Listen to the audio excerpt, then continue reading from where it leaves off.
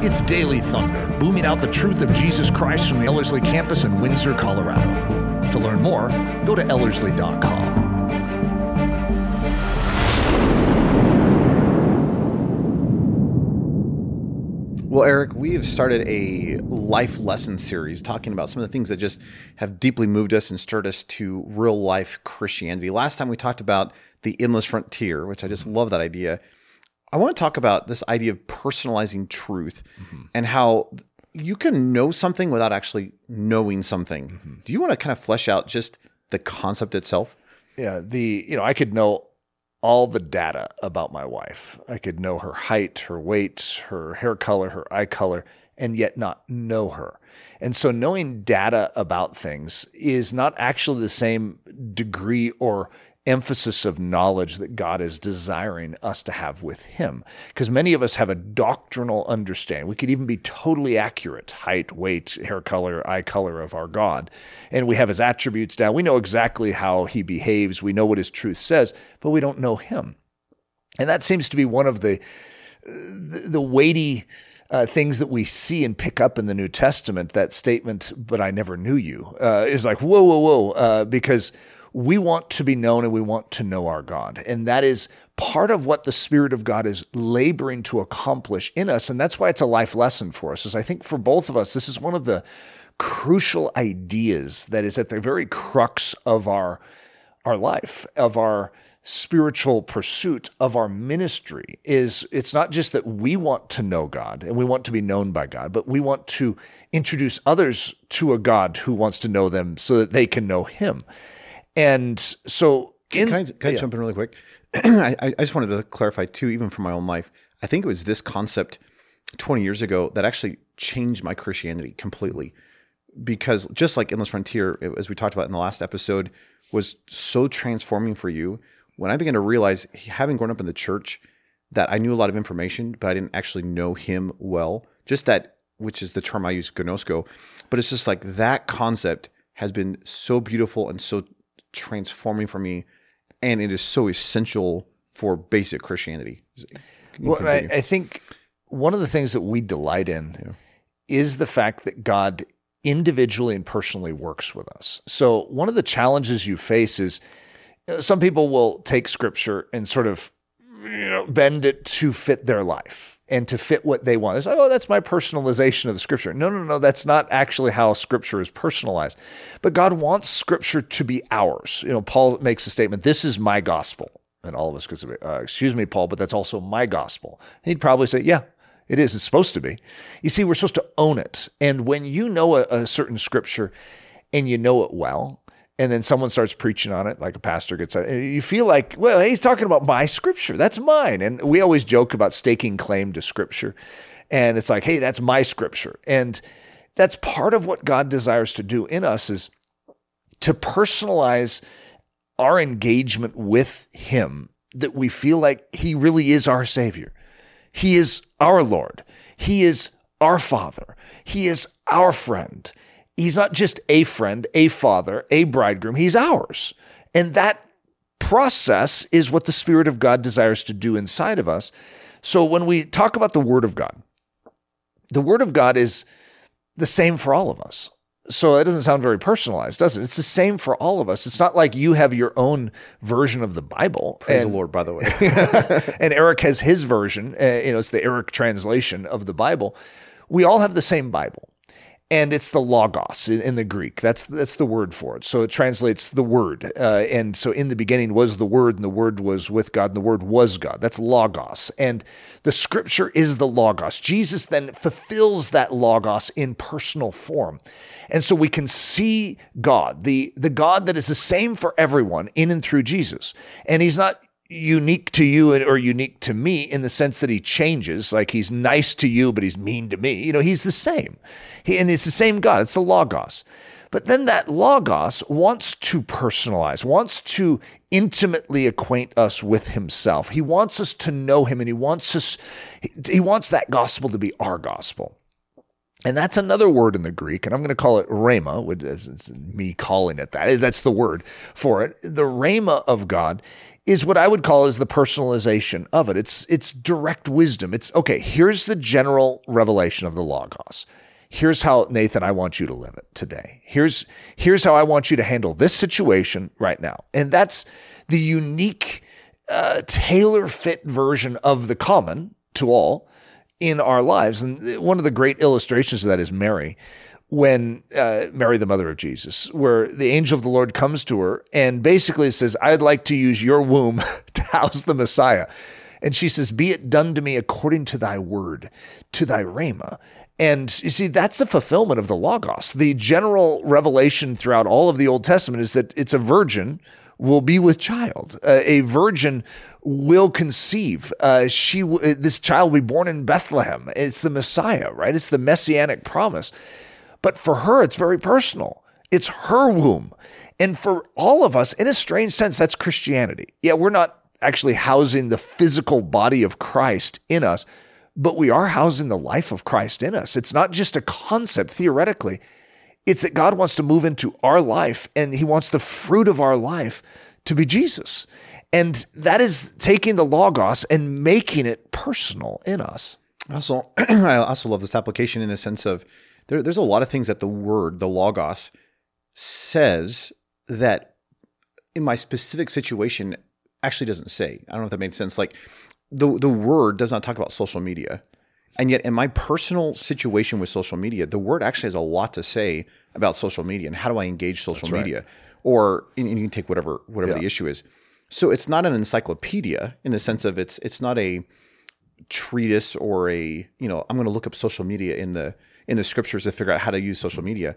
But it's as I'm engaging the entirety of the word, though the word doesn't change, the personalization of that practically for living out actually is very clear in the word, which I think is a great concept. Could you take this even one step further? It's one thing, again, as we've said, to know about the word, whether it's the word in text or the word in person, but not know it. In other words, I could know I could have all the scriptures memorized, but actually have no idea what the word is saying. I can know the facts about Jesus, but not actually have relationship with him. Okay, so we're talking about Logos Rhema. Well, then how then does that flow into the living this thing out? In other words, I might even know something, but that doesn't mean I'm actually living it. That's right. Now, this is the next dimension of that. I use the illustration of a treasure map, and I liken the Word of God to a treasure map a lot. That's actually one of the greatest, clearest metaphors for me, because there's an X that marks a spot, or I like to say a cross that marks the spot.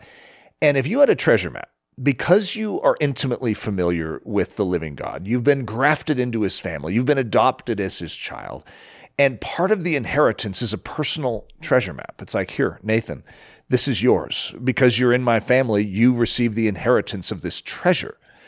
And it comes in map form. Well, okay, so now you have a map. Because you are intimately connected with your God. It's like, woo. It sounded like you when I said that. Woo. That's like a total Nathan thing to do right there. But you're all excited about this map.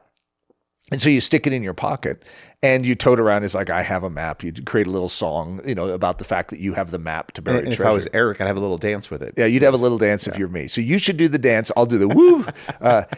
And yet a map to buried treasure is indirectly insinuating that there's action that needs to be followed. The action isn't folding up the map, sticking it into your pocket.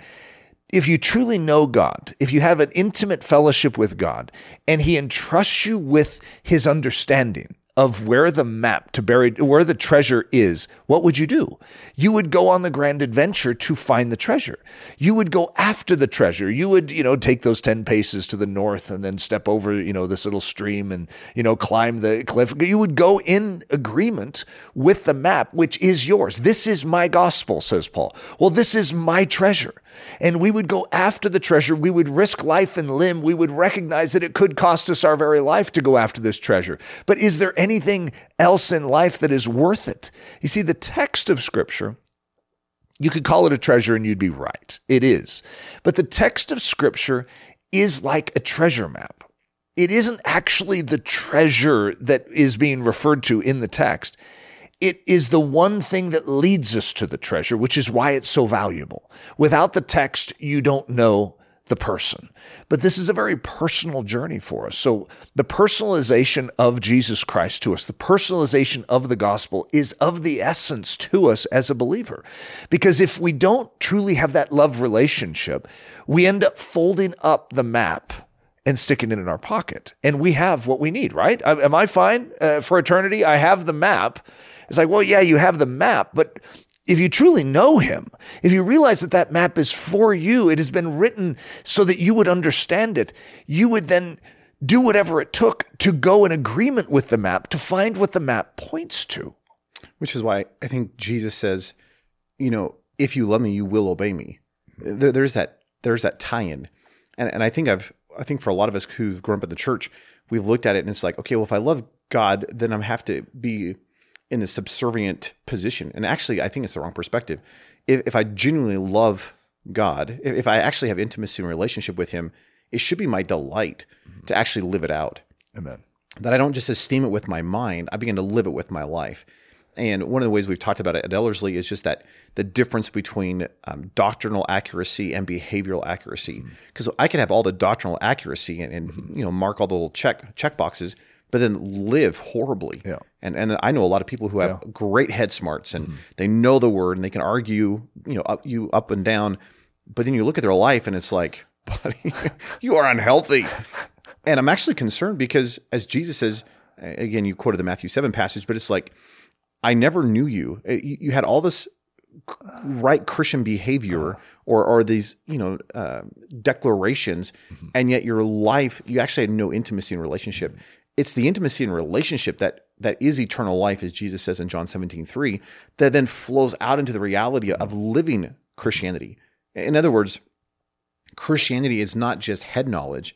It's not just knowing the word. It's living the personalization of that word in your life and living out of the fruition or out of the intimacy, living in obedience to that. Well, Jesus says, "You will know my disciples by," and then he gives by the thing that is the dead giveaway of someone who is his disciple. And it isn't that they are doctrinally perfect, which I think is a very interesting thing to note, because I think both of us agree having doctrinal accuracy is a very valuable thing.